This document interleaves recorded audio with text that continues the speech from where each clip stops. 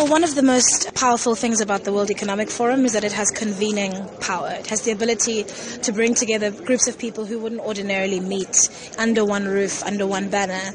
And so what it means is that we can cross ordinary boundaries of political party, country, government, bilateral and multilateral relationships, and have conversations and find common ground. And so people like to use the word talk shop when they talk about places like this, but it's more than just the panels that are taking place. There are slews of meetings between investors, governments, and social entrepreneurs and charities are engaging in all the bilateral meeting rooms upstairs to try and find solutions to some of these critical problems. And that is where the impact is felt. The conversations are actually a springboard for that. So what I hope is that in injecting this conversation about leadership and about changing leadership, that those discussions that are happening upstairs and when everybody goes back, that'll filter down into their organizations and ultimately into the work that they do.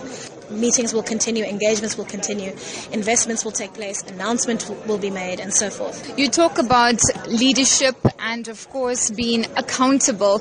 Concern that isn't really happening if we look at South Africa. It's been the voice from civil society and political parties who've come together in recent months.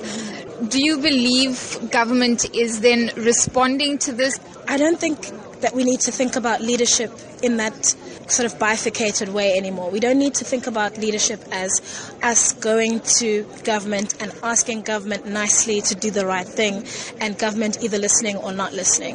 I think as Africans we need to start to understand a new frame for leadership. Citizens need to view themselves as leaders. They need to view themselves as future political candidates, as future CEOs, as future directors of, civil society organizations, as people who are on a trajectory towards replacing and changing and fixing that with which they're unhappy about. So I don't think it's enough for us to say, is government responding? I don't think it matters. I think if governments don't respond, they should be removed from office and replaced. And if those governments don't respond, they should be removed from office and replaced. But that's not the be-all and end-all of citizenship. Citizenship also means ordinary people taking up leadership positions. So one of the things we need to do is redefine what leadership looks like. Is it younger? Is it more female? Well, how can we redefine what it means to be a leader on the continent? Because currently what it means to be a leader on the continent is to be an older man in his 70s or 80s or 90s who's been in power for decades, or a youngish man who's been in power for 15 years and has, signed a constitutional amendment to extend his term for 27 years. It's all about clinging to power, refusing to have succession plans, refusing to share, refusing to nurture.